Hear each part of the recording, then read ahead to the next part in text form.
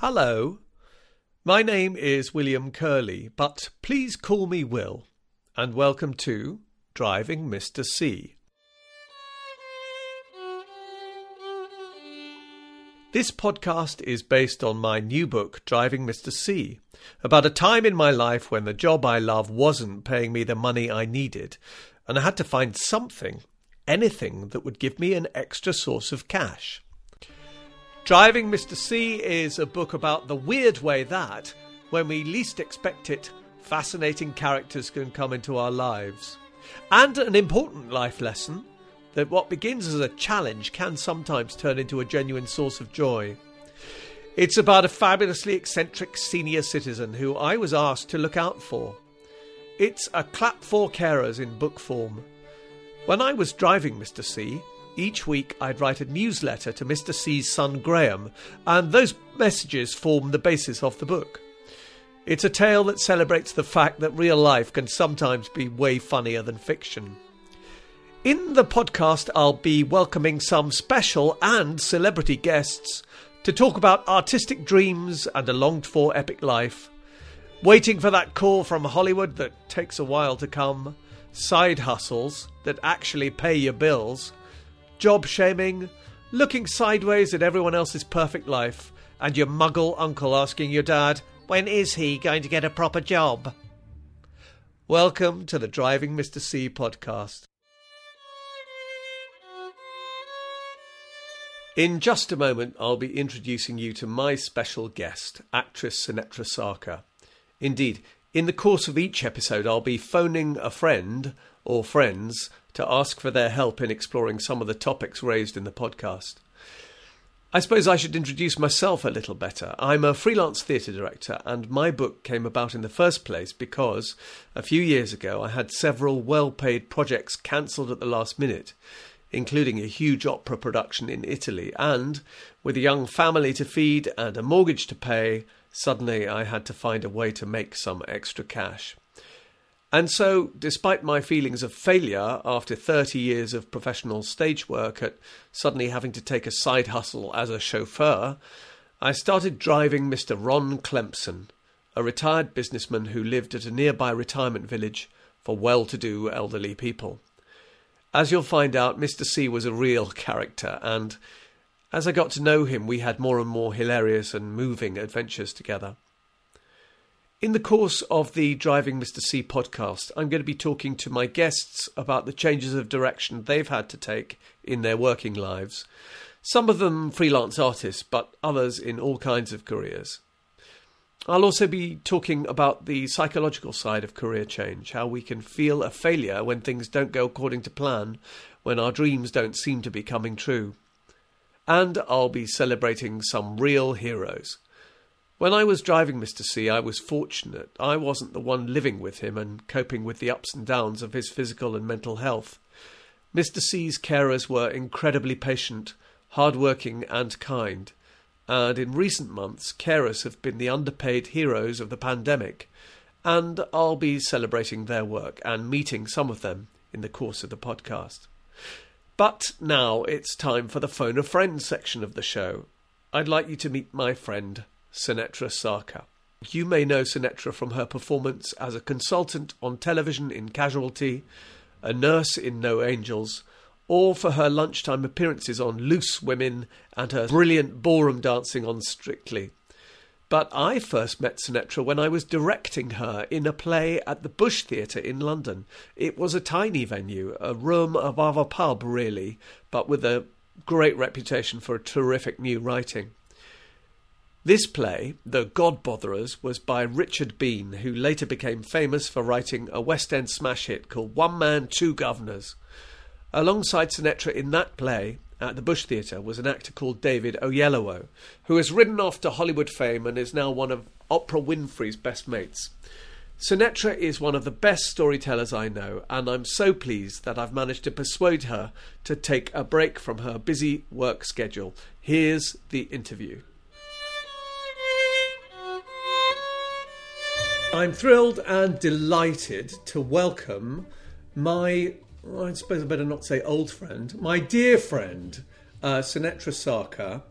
And Sunetra, thanks so much for coming along, and a very warm welcome. Oh, hello. This is a pleasure. I mean, listen, when you get a phone call from a director that you've worked with on stage, you don't say no.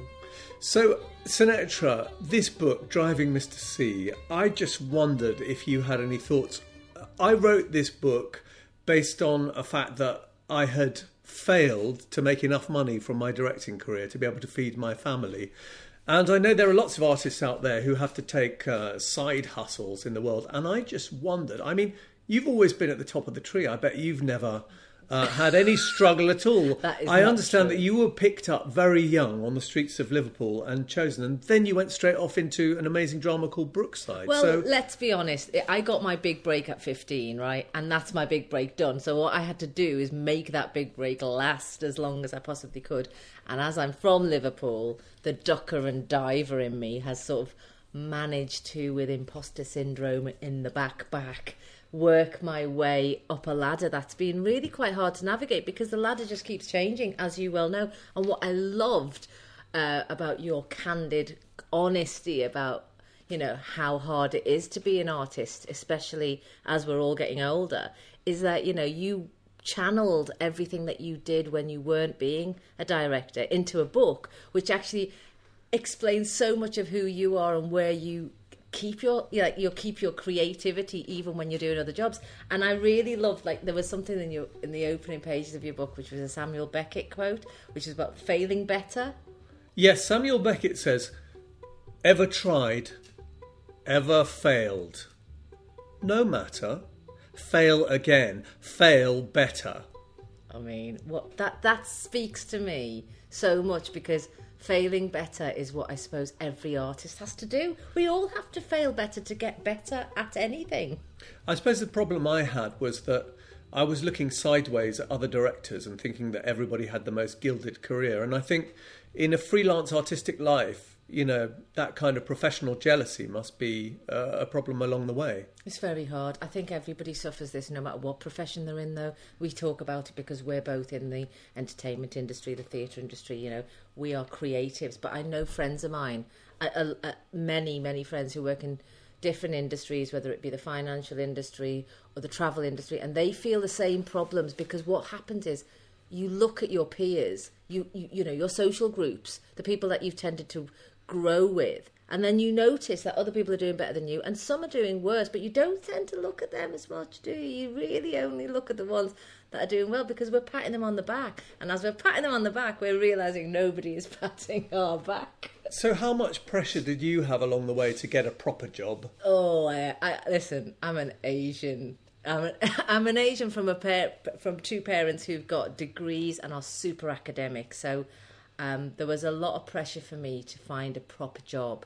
And I wasn't terribly academic. I wasn't the brightest pupil at school. I found my place as the joker in the class, and there were no jobs for people like that. So I think I found it really hard to prove my point. I think a lot of the reason behind my career being successful to a certain extent is because I was adamant that I was going to prove to a lot of my family that what they were expecting of me, I was going to do better, but in a way that they didn't know. So were they horrified or surprised, or what was their reaction when they found out that you were getting the acting bug? Nonplussed. They were absolutely nonplussed. This wasn't even a thing. The indifference when I was on TV for the first time, like, there wasn't like, everyone, let's rush round the TV, Sunetra's going to be on TV. No, I think I may have watched behind a cushion the first episode. We did have video recorders back then, so I know that both my parents did watch it, but there wasn't the jubilation that you kind of envisage for being on TV, because back in 1988 there were no Asian women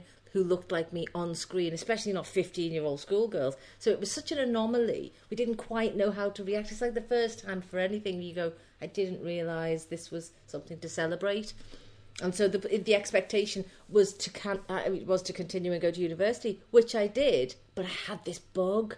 It's true when they say when you get the bug, you get the bug. I just realised there was a job that I actually really enjoyed that it'd never been presented as a job.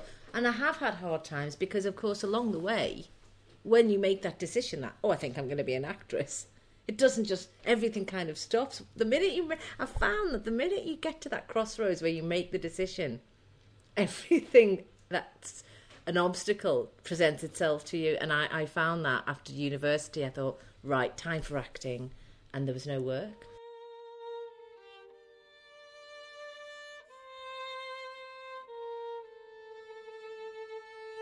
So what did you do? What happened next? It was really a really big shock for me, because I think I thought it was waiting for me, the work. Yeah. And I just had to make the decision. And then when I finally did make the decision, because I'd been offered a proper job at a car sales room, and I'd said no because I wanted to be an actor. And it was like, which one do I want? Do I want the full-time job, or do I... And because I thought I'd made the hardest decision in saying yes to acting, I think it hit me. It was a form of depression, I suppose. But again, I was 20-something, and a lot of my peers, everyone around me was moving up very slowly up the ladder. Friends of mine were working for new airlines, Virgin, and things were happening. Wow. Yeah. Free flights to places, and they were all getting excited about their jobs, and I was sort of very stagnated in this place of waiting for an audition, and then I'd go for an audition and then maybe wouldn't get it. So I had to find in myself some sort of boost, an ego boost to believe I had purpose. And I think that's what happens. You find what your purpose is going to be, and then you lose it in the same instance. And I feel like there was a lot of trying to put on a brave face, the bravado, especially with family and friends. Yeah. Again, I come from a doctor's a family of medics and academics, and they're all just waiting for the news, and I haven't got any to deliver. And I think that was a real life lesson for me. And I think, again, reading what you've done, reading the book, that you managed to flip something bad into something good. And I think that's another reason why I think you and I get on so well, is that we do like to see our glasses half full rather than half empty, because we truly believe we have something to offer. And I think that's what I ended up having to do. I used other skills that I've got inside me and enjoyed using them. I'm a bit of a saleswoman.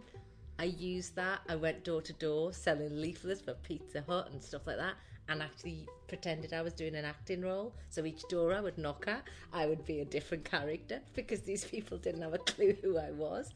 I tried to find new ways of still being an actor in a normal life, which I think is what you've done in your book. Do you think there are lots of actors and performers and dancers who are very often on the point of giving it all up, and then that phone call comes and they're away again? Do you think that's a common thing for people who have the performing bug? Yeah, I think that's classic. I think we've all heard of people who are just about to give up on something, and then their last phone call is the one that turns it all around. And there's some really amazing stories that come from that. And I know failing is the way you only learn to succeed, and prepared to fail to prepare, all that business. And I do think there's a point, isn't there, where you have to make a decision. We are still grown-ups. We've got livelihoods. We want families. We want children. I don't know how long I would have allowed it to go on before I would have had to say, that's it, I've got to give up the dream.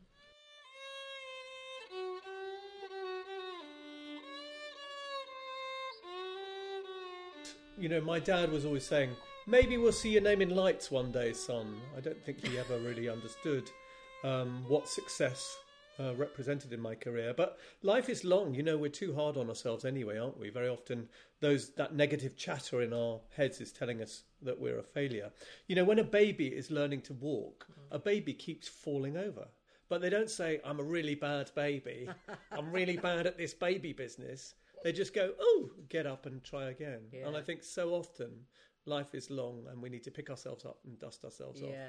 I think the least you expect it, the better it is. Don't aim for everything. Just look around you while you're working your way up. I think that's been that comment you made earlier about looking sideways. There's two ways of looking sideways. You can look sideways and enviously see what everybody else is doing, or you can look sideways and see where is there space for you to be part of other people's journeys. Yeah, and you can find your gang that way. Yeah. If you're looking sideways and saying, oh, how did that person get that?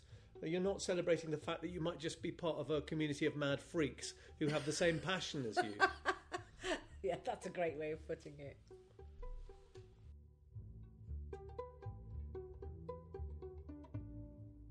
Didn't your mum come from an artistic background? Isn't your mum a famous dancer? She is. She's a famous dancer, but of course, again, she follows in the same sort of footsteps that I'm talking about. There was an academic expectation because she came from a middle-class family in Calcutta. They were all full of PhDs in the family. They all knew that academia is the route to be able to provide.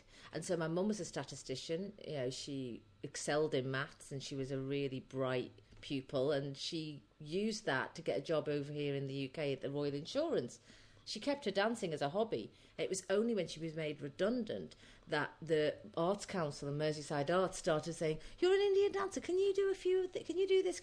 And she started branching out more and more from the hobbyist side of her dancing world, and then brought South Asian contemporary dance to the UK. I mean, really, she was knocking down doors left, right and centre, and I think it's because she had dancing in her back pocket that she could find that joy as a profession. But again, she would never have believed she could make a living as a dancer, just like you and I. I mean, what you did being a director in those moments is you pulled out your creative hat by writing about the second job that you had to take on, which I think is such a good it's a good excuse of still being able to say you're being creative, because I've taken on jobs like in the past where, I mean, I've had some terrible jobs, Will.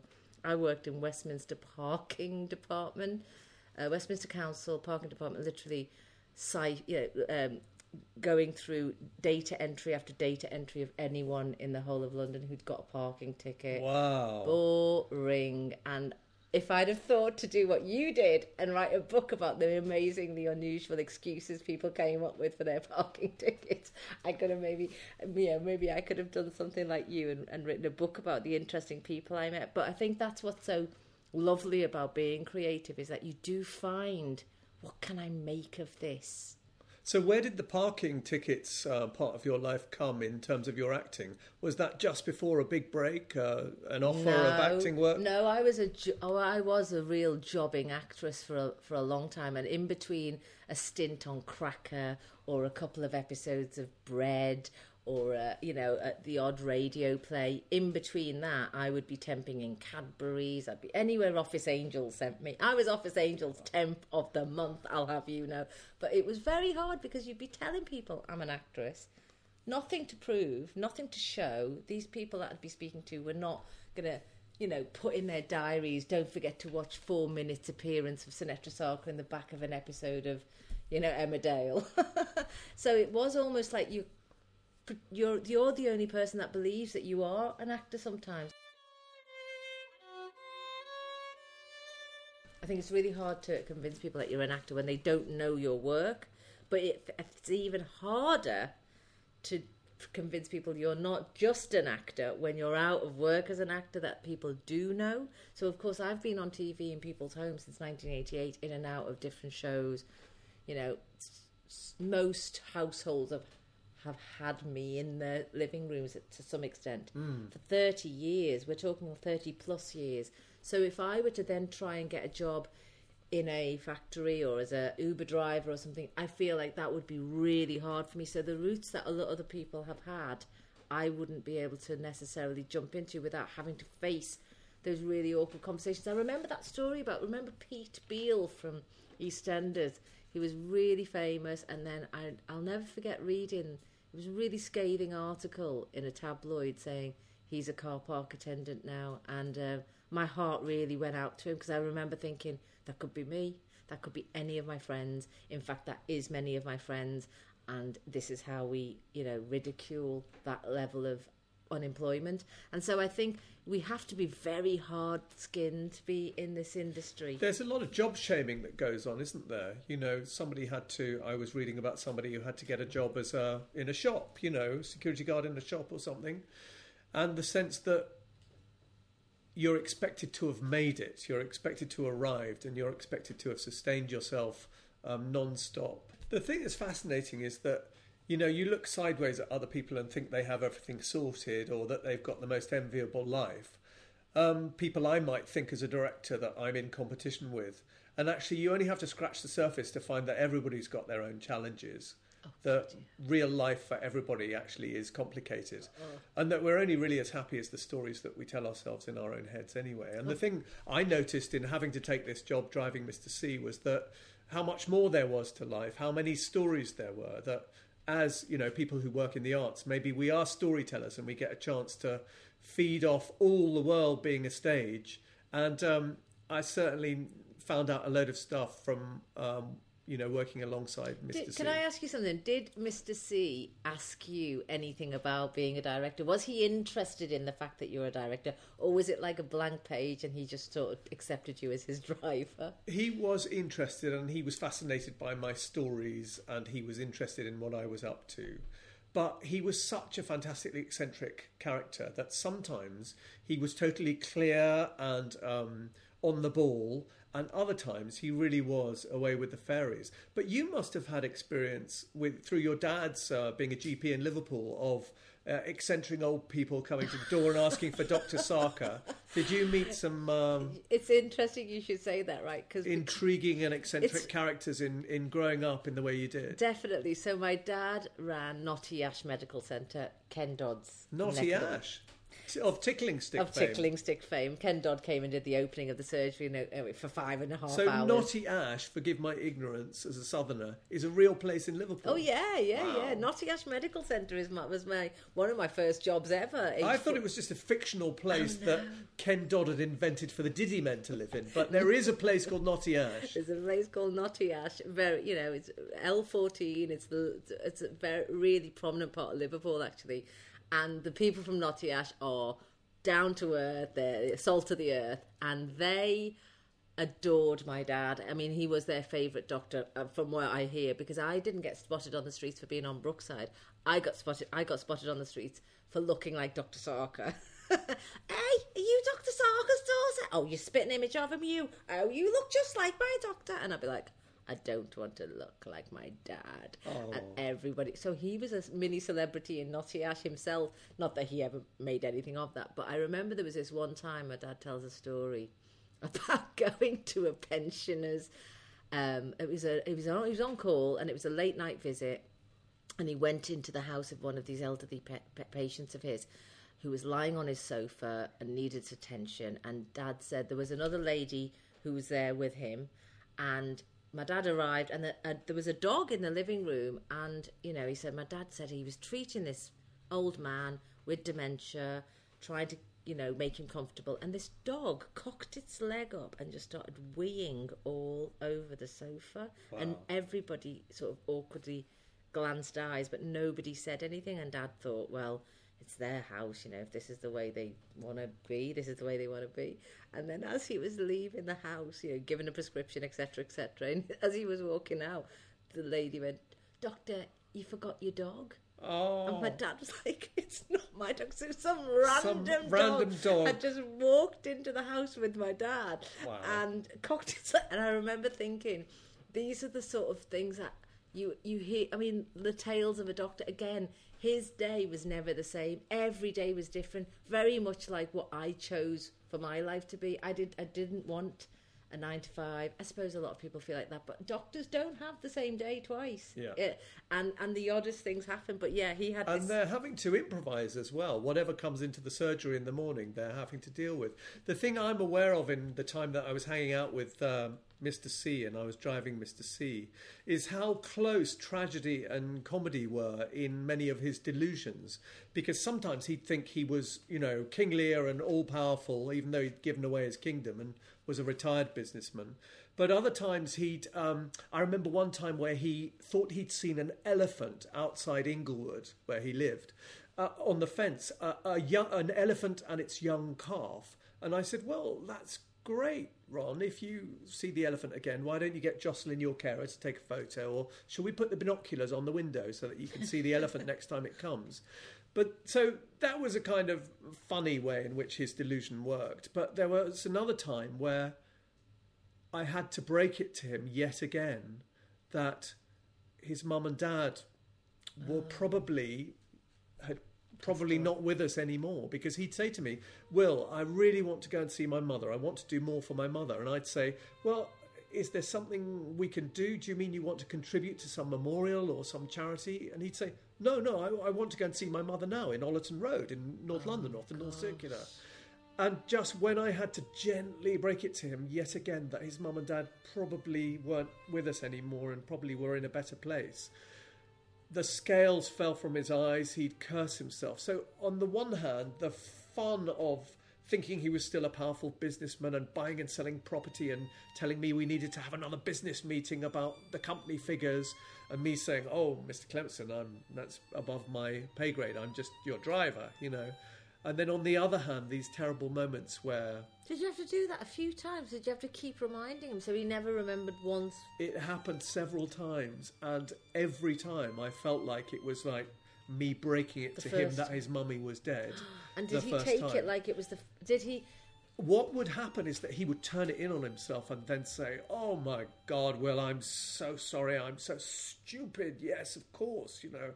But there was this mixture of the fun that could be had with his imaginary world and the way that the boundaries blended, but then there was also just really the tragedy of not knowing quite where he was and feeling unmoored in the world, which I suppose with an ageing population we're going to be facing these things more and more. Do you know? He had carers who were full-time carers, and they really are the saints of the book. And I love the quote that you gave me to write on the back of the book, which says that it's a clap for carers in book form. And we know that during the recent pandemic, we've been turning up on our doorsteps to bang saucepans and to give a clap for carers.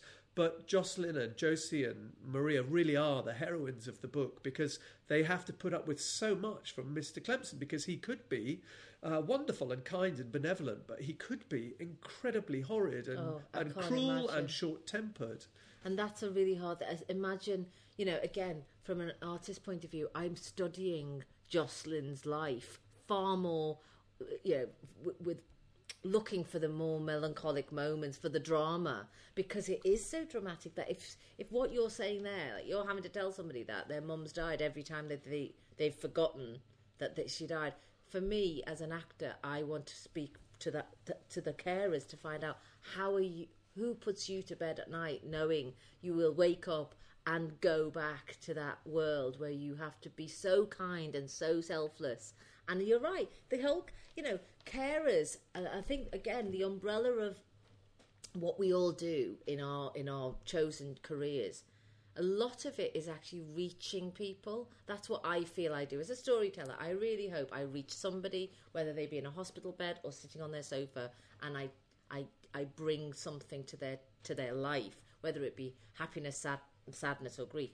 And similarly, the carers are the recipients of where we leave people. So if you've uplifted somebody and you've given them a better day for your entertainment, the carers have got this complete mixed bag of dealing with every emotion, very much like we have to on stage or on screen. You know, you have to deal with emotions. We are literally living our lives based on dramatic moments, and then these carers are doing the real thing. They're the real deal, getting paid absolutely nothing for it as well, to deal with other people's emotions. So isn't it funny how you find the connection in what we find interesting with people like carers, for example? Absolutely. And I really celebrate the work of Jocelyn and Josie in looking after Mr. C. You know, they made him comfortable and they gave him extra years of life because of the way that they really looked after him. And, you know, I was driving him around the place, and that was a great pleasure, and taking him off to restaurants and so on. But they were the ones who absolutely had to deal with what happened if he was unwell, or if he was up in the night wandering around and you know, not sleeping. They were the real saints of the piece. And I'm just glad that in the book Driving Mr. C, I'm able to draw attention to how wonderful they were with him. No, it's great. It's really nice. I think Mr.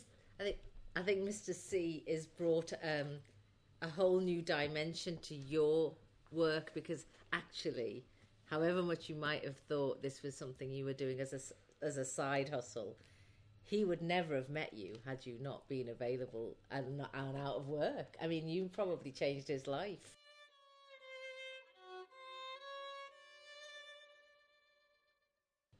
It's so funny that we never know what's around the corner in life, do we? And initially, I thought that having to drive Mr. C represented the fact that I was a failure, that I wasn't making enough cash as a director, or that I'd had projects in a freelance life that had fallen through. And you know as well as I do that sometimes you have this annoying situation where you've got no work for a little while, and then that work clashes, and you've got 3 projects coming in at once which you can't do all at once. So I initially thought that I was a big failure to have to take on this driving work when it came along. But the brilliant thing is that he introduced me to whole new stories, and I think when we're in rehearsal, when we're working on a play together, or when I'm working with opera singers, all the time we're looking for the right story that will help us to find the internal truth of a character that we're working on without getting too pretentious. We want to find the right intuition which is going to lead us to opening up how a character behaves or the world that a playwright's created for us. So I was certainly lucky that I got into this world with Mr. C, where I was experiencing all of his stories. And in fact, Inglewood, this retirement village it's called, is so full of old people with fantastic stories, all of them. Well, of course, look at what Richard Osman's done. He's written a murder mystery on the back of looking at a retirement village, and that sort of, there is something to be said about speaking to old people for their stories. Again, how many documentaries we watch, which is like, this is the last lot of World War II heroes we can ever salute. And I think as we all get older, we need to start mining the stories more. And I think I think what you've done is great. And I think, funnily enough, like national service, we should all at some point be given 3 months out of our working lives to go and help a Mr. C. Thank you so much, Sunetra. It's been absolutely brilliant to have you here as a guest on the Driving Mr. C podcast. Thank you for your wonderful stories. Thank you, Will.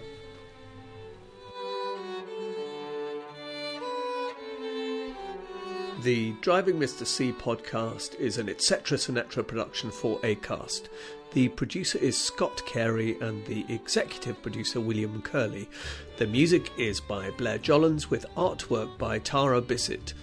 The Driving Mr. C book is available now from the Amazon bookstore. Oh, and these words are coming to you from Mr. C's enormous armchair, the one his family kindly gave me after he died.